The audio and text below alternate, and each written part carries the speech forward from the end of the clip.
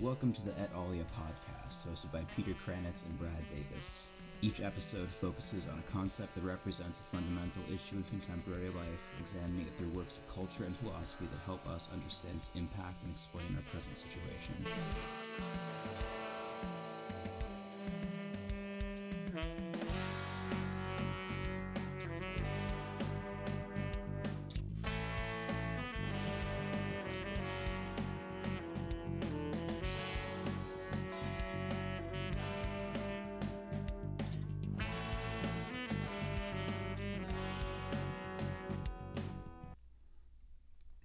Hey, I'm Peter Kranitz. And I'm Brad Davis. And today we are joined by a special guest, Paul Scalas. Paul, thanks so much for joining us today. Sure, no problem.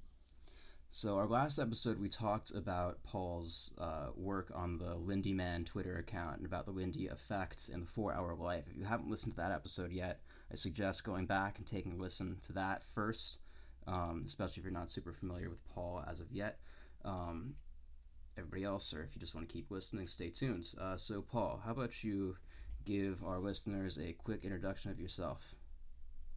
Yeah, I heard your podcast about my work, and it was a good faith effort to sort of understand what I've been posting about for the last few years. Um, Whether it's the Lindy effect or the 4-hour life or the consistency space, or I don't know, I just have a bunch of concepts that I kind of play around with that I think people sort of have gravitated to. So when I listened to your last podcast, I thought it was someone trying to understand it.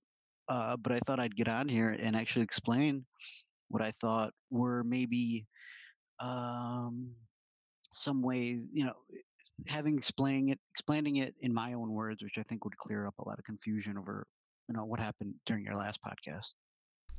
Would you like to? Should we start by just kind of going over the Lindy effect first? Yeah. I think something to keep in mind is just a general overview of what it is trying to say and sort of what isn't, and then what I'm trying to do with it. The Lindy effect was something Taleb talked about in his book Anti-Fragile, and then he expanded in the book Skin in the Game. And really, it just means the way something's been around for a while. The longer it's been around, the longer it will be around. But the way I interpret it and the way he explained it in Skin in the Game, which I think is important, is when it comes to human nature, and it comes into engaging with psychology, because we're living in a time where there's a lot of replication problems in psychology. I don't know if you've read Daniel Kahneman's work Thinking Fast and Slow, and where he discusses things like ego depletion or priming, and there's a big replication problem with those things that ultimately are not true. In fact, with ego depletion, we can see that it's actually the opposite, and this was discussed in What Seneca. is ego depletion? Ego depletion is a phenomenon where the more the more discipline you engage with during your day, the less you'll have at the end of the day. So somebody puts a plate full of cookies in front of you, and you're using your willpower to not eat them will actually deplete you later in the day, and you'll engage maybe in something gambling or something that you can't resist, whereas that's shown not to replicate. And if you read Seneca, he actually says the opposite, which is the more you use your willpower during the day, uh, the stronger it gets. Hmm. And so I bring this up because it's like a national bestseller. I've read it. I actually did do these sort of strategies to try to improve my life, and they're not really real. And it's like, my God, this whole there's sort of an edifice that I think is used by somebody like Jordan Peterson. It's used by sort of an academic establishment that going into pop culture. We see that also with workers and sort of HR or uh, companies trying to implement, ways to create like a better human or a better worker. But briefly, I think the Lindy effect is goes with Taleb's argument about what's fragile, what's anti-fragile. A cup is fragile. It doesn't want to have volatility. If it falls on the ground, it breaks. There's no cup anymore, right? But there's another class called ideas, right? Art, things that are not perishable, that will actually get stronger over time, and if they've been filtered by time, which is disorder, which is volatility, and they're still here, uh, it's not only something that's not harmful to us, but it's actually something useful to us. And so, and what I base my sort of posting on, especially on the Daily Lindy Effect, my other Twitter account on Daily Lindy Effect, which I just post, uh, you know, these moral sciences, as they call it, right? Cicero, Seneca, Aurelius, Lucian, the poets, is basically what human nature is, because these works have survived thousands of years. And if they've survived thousands of years and the ancients knew about human nature, but maybe they didn't know about medicine, maybe they didn't know about certain other, physics or biology, or there's some domains that doesn't work, but in human nature they can observe it, so it works in that domain. So that's basically what the Lindy effect is, that it's generally useful if it survived the disorder of time. So, how can the Lindy effect be applied effectively to something on a sort of smaller time scale than just uh, back to classical philosophy? Is it applicable to uh, more sort of popular culture, like we were sort of talking about in our last episode, or was that a misguided No, no. interpretation on our So part? so I think what's interesting about what I post about is there was, in the 20th century, I don't know how old you guys are, but in the 20th century, if you grew up in the 20th century, you were under a media monoculture regime, which is, there was a few hundred celebrities. There was like, if you wanted to listen to music, it was physical. So you had to go buy it. There's record labels. There's a radio station. There was an approved list of bands, and just, I mean, then that was all there was, right? I mean, you can even talk about something like classic rock as a very convenient example. Um, and sort of, this was culture, right? This was and it coincided with America becoming a global powerhouse, exporting its culture throughout the world, which it continues to do, and also media being physical and being expensive. And we kind of live in an age where you grew up in this structure, right? This structure of gatekeepers who allowed you to have these things, who said that this is good. And something about the Lindy effect that's interesting is, peer review doesn't matter. The audience today doesn't matter. Like, I was reading today about Moby Dick and Herman Melville, right? He wrote Moby Dick. Nobody read it. He died, as a customs operator in New York. And then, 100 years after uh, he died, this book is being taught at every school in America, and is this giant piece of literary work that he never saw um, anybody read. Right? I mean, it went out of print. Nobody cared. So, and this book now is lauded as this classic of American literature with lessons on perseverance, or struggle, or obsession, or whatever you want to call it, but it's useful in a way. And this is what, 150, 160 years later. So, um, anyways, getting back to the media monoculture. So what I now we've transitioned to a decentralized culture, right? The internet's kind of destroyed everything. Everybody's in a niche. You guys are doing a podcast. You guys probably wouldn't have made it to NBC, right? Probably wouldn't have made it to like uh, a radio station DJ. right? Those are like there's only a few spots. Now you're just some dudes who start a radio and right, you have listeners and have some people retweet it. There's networks, and there's a million people on SoundCloud. So I think what's interesting about using the Lindy effect is using it on a smaller time scale to see who in the 20th century media monoculture is actually, worth is going to survive. What work is going to become useful? What work is going to become part of like a real canon, not just a canon that some expert.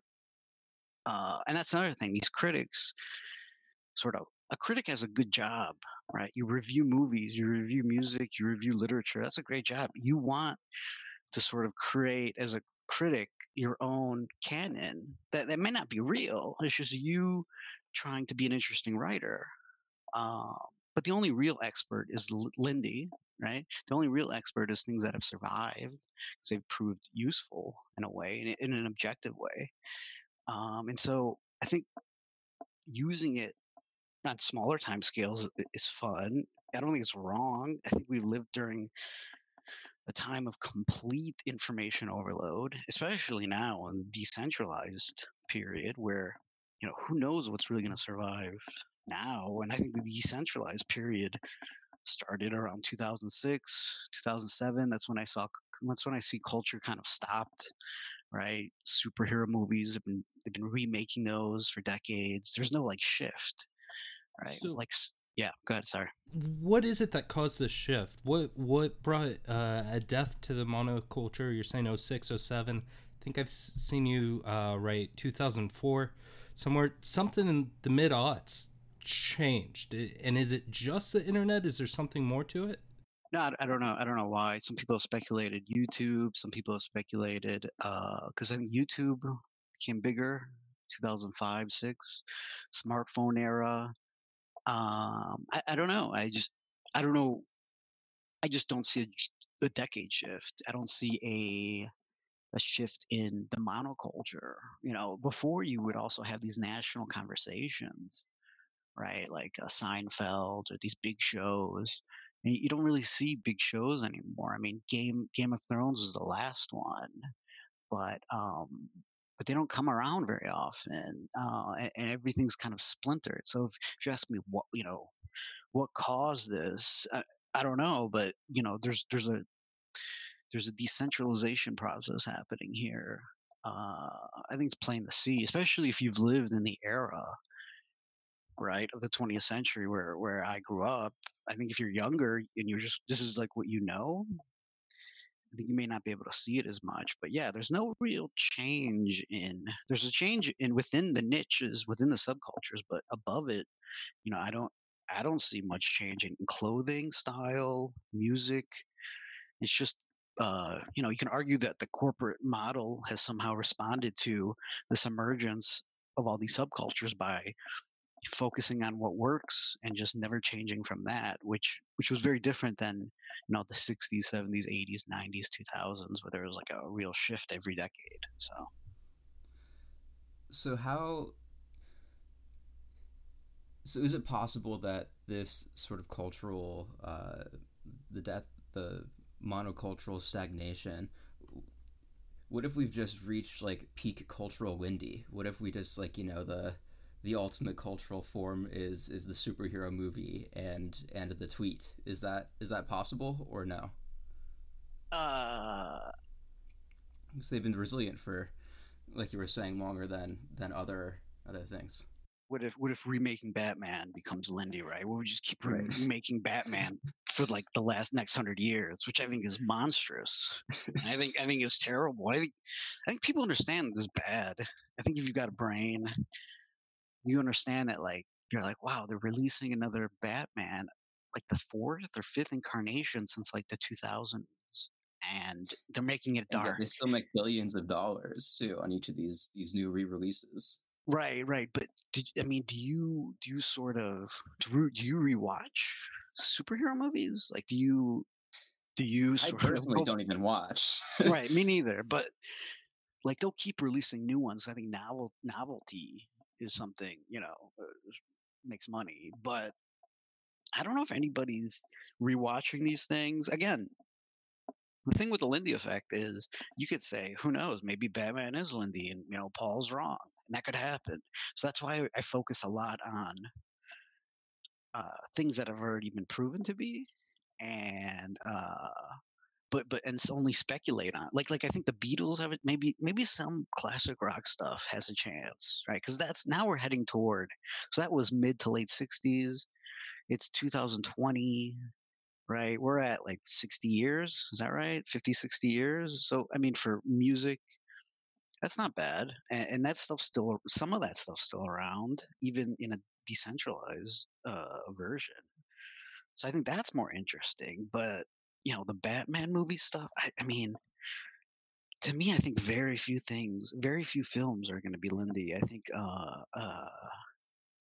what people think is a canon isn't really a canon, and I think a lot of that has been held up by the 20th century, by critics, by these artificial structures.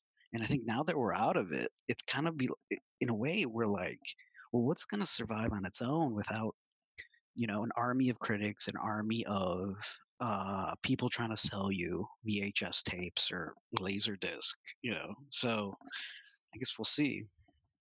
Do you think that's a unique problem, though, to this point in time? I mean, it definitely seems like the stagnation is greater in the amount of like canonization or like building out a franchise of commercial products is obviously greater than it was 100 years ago, 150, but that same process of having so much bad culture or wasteful culture, doesn't that sort of dying off help the Lindy things survive, or is that mechanism a new one, you think? I mean, I think we're living in like an apex of consumer culture, and you get bombarded by stuff all the time. I mean, we focus on movies and film and cartoons, or like super. I mean, they're not really interesting. I don't think they're going to survive just because they can never they can never rise to the level of anything other than short-term entertainment. Like the medium itself won't allow. Like no kids movie can ever become right as good as the best novel, just because the medium won't allow it. But I also think that you're living in the apex of consumer culture and global supply chains, and you're being bombarded. You wake up, you go to sleep, and there's screens everywhere. So you're bombarded by writing as well. So it's just not like reading novels now.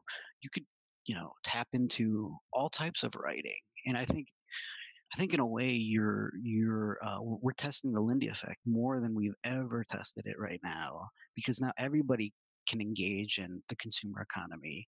There's the intention economy, and you know one thing I talk about is like commercials have been around for like 60, 70 years, 80 years, and I never remember a commercial, and they're never good.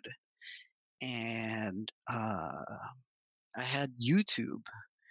I signed up for YouTube Premium because I got tired of listening to the commercials while I was listening to music, but I can't remember one.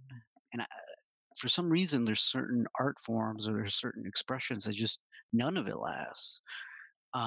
So if you're asking me, is this a novel? I think, yeah, I think this is a crazy time to live in, because I don't think anybody in the past has ever been bombarded by so much information and so much art or expression in history and objects and refinement. So I think like the Lindy's kind of needed, and also not just in culture, but also like psychology and theories and making a new man, which I think it's the most useful is in taming sort of a psychological obsession that sort of people have, right, with labeling psychological phenomenons and the social science. I think this sort of provides a baseline for people and behavior.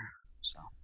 And as a baseline, you mean sort of the works of the ancients that have lasted until now as source of psychological insight rather than modern peer-reviewed psych journals or whatever. Yeah, I mean, and there's there's a lot of lessons. Like sometimes they get it right, right? Loss aversion, men feel the good less intensely than the bad. There's a lesson in there, a way to live life, which is, be careful about losing things. You're just going to feel it more. I've done, I post about this all the time. The madness of crowds, the paradox of progress, overconfidence. There's a lot of, I guess, once you start reading it, right, you'll find a lot.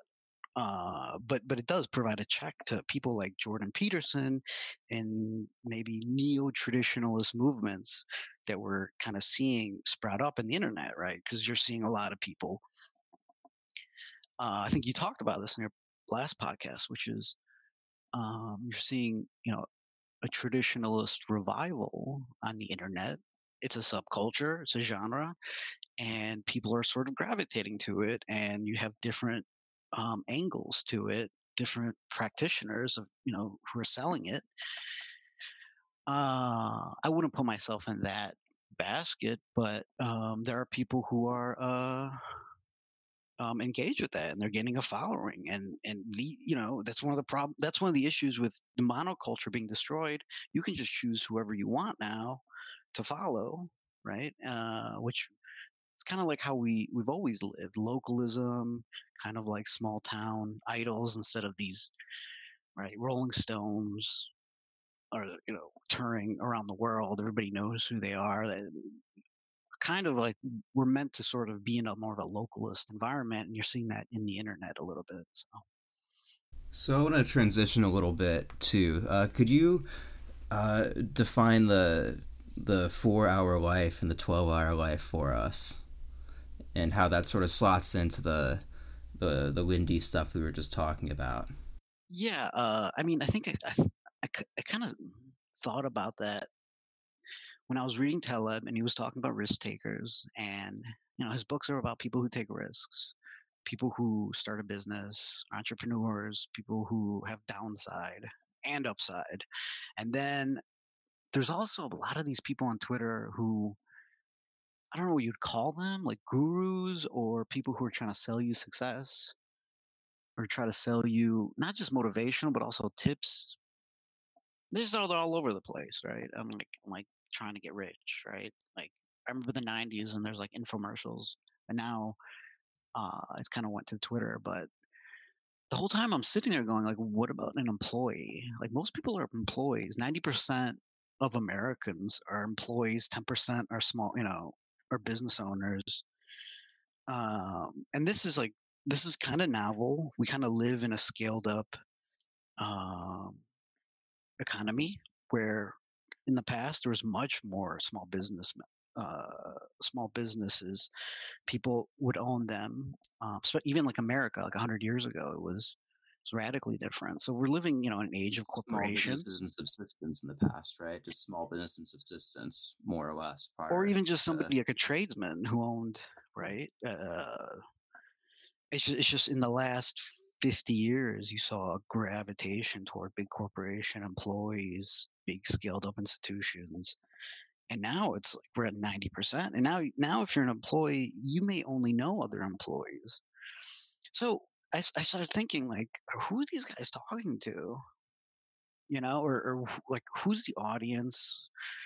And it's just other employees, right? A lot of these guys aren't so-called like entrepreneurs, and they're giving advice that works in one domain, which is the entrepreneur domain, and it doesn't work in the employee domain. And these are two different domains, right? So the 4 hour life is you go to work, that's 8 hours. You go to sleep, that's 8 hours. And then you commute, eat dinner, maybe work out. And all you're left with is like 4 hours in a day to like yourself, right? And this is what sort of everybody has: 4 hours a day to just without, work or work related or health related or social related activities that someone has to do during the day. Um, And then there's something called the consistency space that every employee is in, because if you look at what an employee is, there's a reason why businesses don't hire contractors for every piece of work, because that contractor might not be there. He might take another offer. So you need someone who's reliable. You're paying for reliability. You're not paying for necessarily competence, although that's nice. So you're sort of just, sometimes you don't have work during the when you're working as an employee, or you don't have work to fill a whole day, but they're paying you to be reliable, to be there, and there's reputations involved, and there's compliance and behavior involved. There's no just contract. Um, and so you need to perform consistently every day. You need to have a routine that's consistent. And, we call that, it's 5 days a week work usually for people, and you got to be reliable. But then if you look at the other domain, which Taleb talks about a lot, which is the entrepreneurs, which is people who focus on profit and loss, he says they're a little wild because they're not paid for behavior, they're not paid for compliance, they're paid for, to make money. So you have these two radical domains, and they're also not in the consistency business; they're in the payoff business, which is um, all you have to do is be right once or twice, and that's it. And the rest, as long it doesn't matter. Whereas an employee, you're sort of always on the edge of the downside, which is getting laid off, getting fired, the so-called turkey problem, which is the turkey doesn't know Thanksgiving's coming up, the butcher does, and the turkey's getting fat and he's eating well. He thinks this is what life's going to be like forever, right? So every employee has that issue. Um, so I just found that there's these two radical domains, and then I expanded it over time, right? How is your behavior manipulated due to hierarchy? Like, how do you move in the workplace when there is your boss around versus when you're outside of work? Like, we're deeply social creatures, so you'll see like people walk differently, their gait change or their voice will change. You'll see just very ancient sort of uh, behaviors in a way. You'll see the flattening of natural volatility. I don't think we're made to be consistent as human beings in a way. I think we're made sort of, uh, and I think that's why you'll see people sort of act erratically, maybe after work, or spend money to compensate for the lack of volatility and flattening their behavior over time at work to sort of comply to a reputation based, compliance, a good person in a way.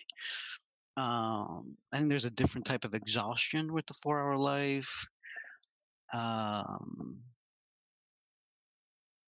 I think there's like, you need a narrative because you need to like apply to different jobs. So you need to have why you're doing what, how you got there, what motivates you. And I think in payoff space, I think it's more of a numbers game. And as long as you don't need a reason to do something, you just do it. So there's a lot of factors, and I think people on Twitter have sort of they've talked about it as well.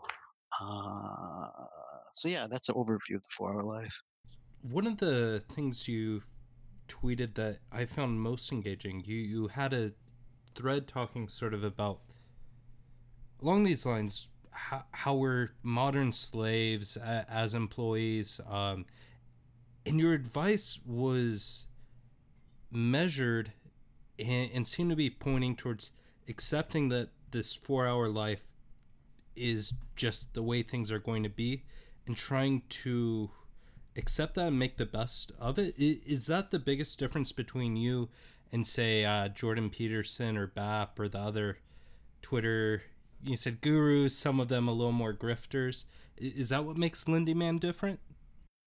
I think what makes I keep my feet on the ground. I talk about what uh, is relevant to me on a 1-to-1 scale, and I think it's easy to sort of take people on a journey in a way, take them for a ride, right, and have them care about stupid shit like campus protests, like anything that matters at the university, right? Like Jordan Peterson got rich off that. He made grown men who go to work every day care about kids protesting at campuses. And it's like nothing that happens at a university campus matters, man, to your life. It will never matter to your life. This is a show. This is a work. I think this is this is like why pro wrestling is very valuable to like know, because there's like kayfabe, there's a show going on. I think in a lot of ways Trump does this, where he just like gets a crowd in a frenzy, puts you in a tribe, and it's like, hold on a second, like you work for a living, right? Like what are we doing here? Like you're worried about like 18-year-old kids like protesting at some university? It's nuts. But I think, sort of that's the game, right? For a lot of these guys, get you someone uh, who either works for a living or whatever, and get you to care about their pet issues, get you involved, get you on the ride, uh, put you in a tribe. That's really interesting. Thank you. Another one that really fascinated me. I loved your origin story. That was a really entertaining tweet. You've got pinned up top. Trying to find the ancient word for blue seemed like quite the quest, and I'd like to hear a little bit about that. But also, you, particularly with your daily tweets, you're making a lot of reference to ancient philosophy and ancient thought, and it seems to have this sort of presumption that truth is Lindy. If these things are still around, there has to be some truth to them, some applicability to them. Maybe they're just effective in our lives, so they remain.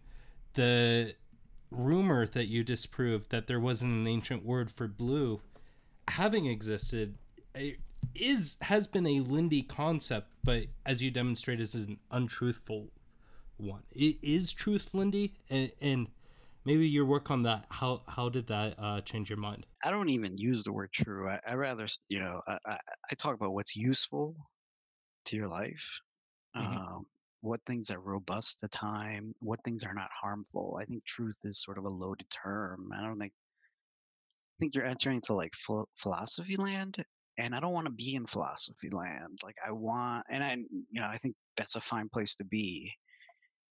But I kind of want to stick to what's useful in your day-to-day life, and I think that's why I focus on these like so-called moral sciences and the so-called like aphorisms of like just how people behave. And I think that's a spot I kind of, and I've never really talked about sort of abstract philosophy, other than just something you can just use in your life. For the blue thing, yeah, I read it in a Taleb's book, and I was like, that's crazy. What is he talking about? They didn't have a word for blue, and I just did my own research, and I found he was referencing a book that someone wrote. And then there's this long tradition of color theory that people like Goethe and God, I forgot all their names. Goethe's theory of colors, his work on that's pretty wild.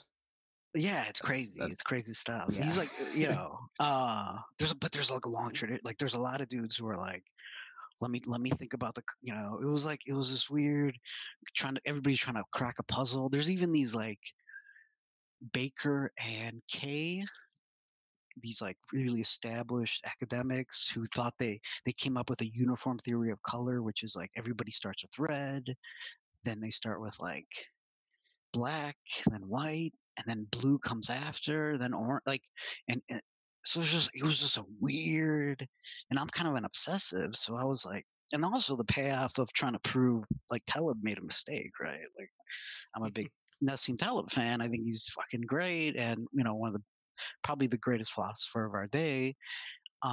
And there was a motivation of being like, I think I'm going to correct him. I think he's wrong here. And I kind of almost forgot. It's been a couple years, but there's something about uh, yeah, it was contested, but I think giving like referential sources, um, I think I found out that something in Hebrew, what is it? Eyeliner, right? Eyeliner, coal, right? Was actually meant uh, blue. I went through that source, and I went through the ancient Greek source, and apparently he just sort of he kind of relied on this book, and he made this error. Um, and it was cool, man. It was cool. It opened up this crazy world of like blue being the sacred color from like the Akkadians to the present. Like you saw it in their kings. They would put their beards were blue. If you look at ancient Egypt, they would use a lot of blue figurines and blue crowns. You would see that. And the Virgin Mary would always be wearing blue. And then also Jesus would sometimes be wearing blue. And then you see this long tradition of blue being, considered the color of the sacred through like numerous cultures in the ancient world. And there's arguments of where it started. Like the lapis lazuli was something that was prized because it was more expensive than gold, right? There's references to the sky or to the water. Um, but yeah, it was a wild ride. I mean, it was this weird thing you stumble on, I guess. That was kind of fun. It's fun sometimes. And then he referenced, I corrected him, and I don't know. Yeah, it's good stuff. I mean, that's like old school, man. Like you found your favorite author made a mistake. I'm gonna go to you directly on Twitter, and you made a mistake. I'm gonna prove you wrong. Like I don't think that happens anymore, right? Like we're all sort of whatever. You read a book, move on to the next one. That's like people still correct authors in a way. Like I thought that was cool. I don't know. Yeah, that's awesome. And I feel like there's sort of an irony of, everyone being so much more easily accessible, right? The author or whatever, but fewer people. Like it's no one's really going to do the research so much anymore to find those mistakes to track them down. It's Yeah, and awesome. that's another thing. It's like a Yeah. localism thing, which is like, what would you do, in 1985 if you made a mistake? Nothing. Couldn't do shit. Write a letter to a Right. magazine? Like they're not gonna print it. Nobody cares. Like it's like this wall. It's like, hey, somebody's on Twitter. It's like, I think you made a mistake. Let me show you. It was just like, I think this is the way it's supposed to be in a way. Yeah. Let's see, so we're running a little bit low on time, but there's one or two more things that I want to ask. This is spurring a lot of thoughts in me. Definitely making the gears turn. So one thing that we think is super cool that you do and is really interesting is that once you get like above 8,000 followers or so on Twitter, you cull through them and keep your followers count down to around 8,000. You run a lean operation. Can you tell us a little bit about why you do that? There's I think my stuff got picked up on some weird traditional circles, and there's a lot of like kids that like to talk shit. And it's like, first of all, I'm gonna block you if if you try, speaking negative, like weird, yeah, that happens. I don't know. It's weird, right? You start posting, and people are just start mocking you, and it's like I'm The just gonna haters block come out. you, Yeah. and then you block them, and they get more obsessed after you block them, and then you block their friends, and then their friends, and then they start like coalescing into like an anti Lindy Man genre group, and you're just like, there's something to be said about when you block someone, they become more obsessed with you. It's weird. It's like stalk. There's like a stalk. Like women, I think know this, right? When women are like, "Don't stalk me," and the guy keeps stalking them. Like there's like a weird thing going on. I think also people aren't used to like the TV coming out of the TV shutting off itself, right? So Right. I think one, people are just like, "What the fuck?" Like, I want to follow you. You're not letting me. Like, and I think that's like a shift from because we're surrounded by corporations and everybody wants your money. Everybody wants to be nice to you because there's a transaction. There's no transaction here. It's just I just post my thoughts on the internet, and I do it in system one, which is if I have a thought, I just post it. I don't edit it. Uh, I don't try to refine it. I don't think about what I post. It's just I try to make it as pure as possible because in one way I also think long-term employment um, kind of numbs your system two thinking a little. Like kind of you get a little apprehensive about what to post, and I also think it cuts down on some interesting ideas you get in your head. So I think one of the cool things, and I'm like, what's a writer nowadays? We're surrounded by screens everywhere, right? people are born into screens now, and I don't know if you're not posting on Twitter or writing your thoughts down there. I think there's a shift in writing going on. I don't know if you can call yourself. I mean, you can call yourself a writer. Sure, you still write books or whatever, but man, it's a radically different environment. And when you think of what previous writers would use this medium, I think they would. So, but anyways, for the blocking, it's like it's my feed, my rules, and but the weird thing is when you block someone, sometimes they don't go away. They get like I blocked people 2-3 years ago who still complain about it. So. How many people do you think you've blocked at this point? I don't know, thousands of people. Thousands. I mean, I also think it's like, what does a Twitter follower account even mean? Like, some of the biggest accounts have like the worst content. So what are we doing here? Like, what are we doing? Like, are we just trying to gain followers? And then what do we do? Shift to a Patreon model, trying to just like funnel customers into some sort of like business scheme? Like a lot of people do that, right? Email lists or whatever. But when I look at it, I'm like that's like that's like a business game. I'm not here to run a business. I'm here to just post my thoughts and come up with like maybe a little community of people who we can talk ideas with. And so it's like, to me, that's the sane way of using Twitter if you're not using it as a business. Now, if you want to make this into a business, you got to run up the follower account, and you got to, right? What you see this all the time, what people do. So, right, yeah, I always say that how there's way more readers and writers now than there ever has been, but the content quality is so much worse than it ever has been too. So I think there's definitely value in cultivating that quality of content and quality of consumer of the content too. It's also, I mean, if you think, you can even get crazy. Like, nobody in the history of everybody can be a writer now. Nobody could in any other era. Now you literally have millions and billions of people who can pick up their phone and start posting, and that's a writer in my opinion. And you're having everybody now, so there's a level of saturation that I don't know what's going to last from this era, right? I don't know what's going to sort of, when people are like, what are we, what started in the 2018, 1920 and made it to 2000 or 3000 years. I don't know what, because it's everybody's here now. And so I think that's like really interesting. And the only way to sort of, for me to engage with it is to just create it like I call it a Lindy table, but it's a little spot where you have regulars and you just kind of post your thoughts. I think that other than that, man, I don't know. I mean, this is a radically new environment, so nobody has answers. Yeah.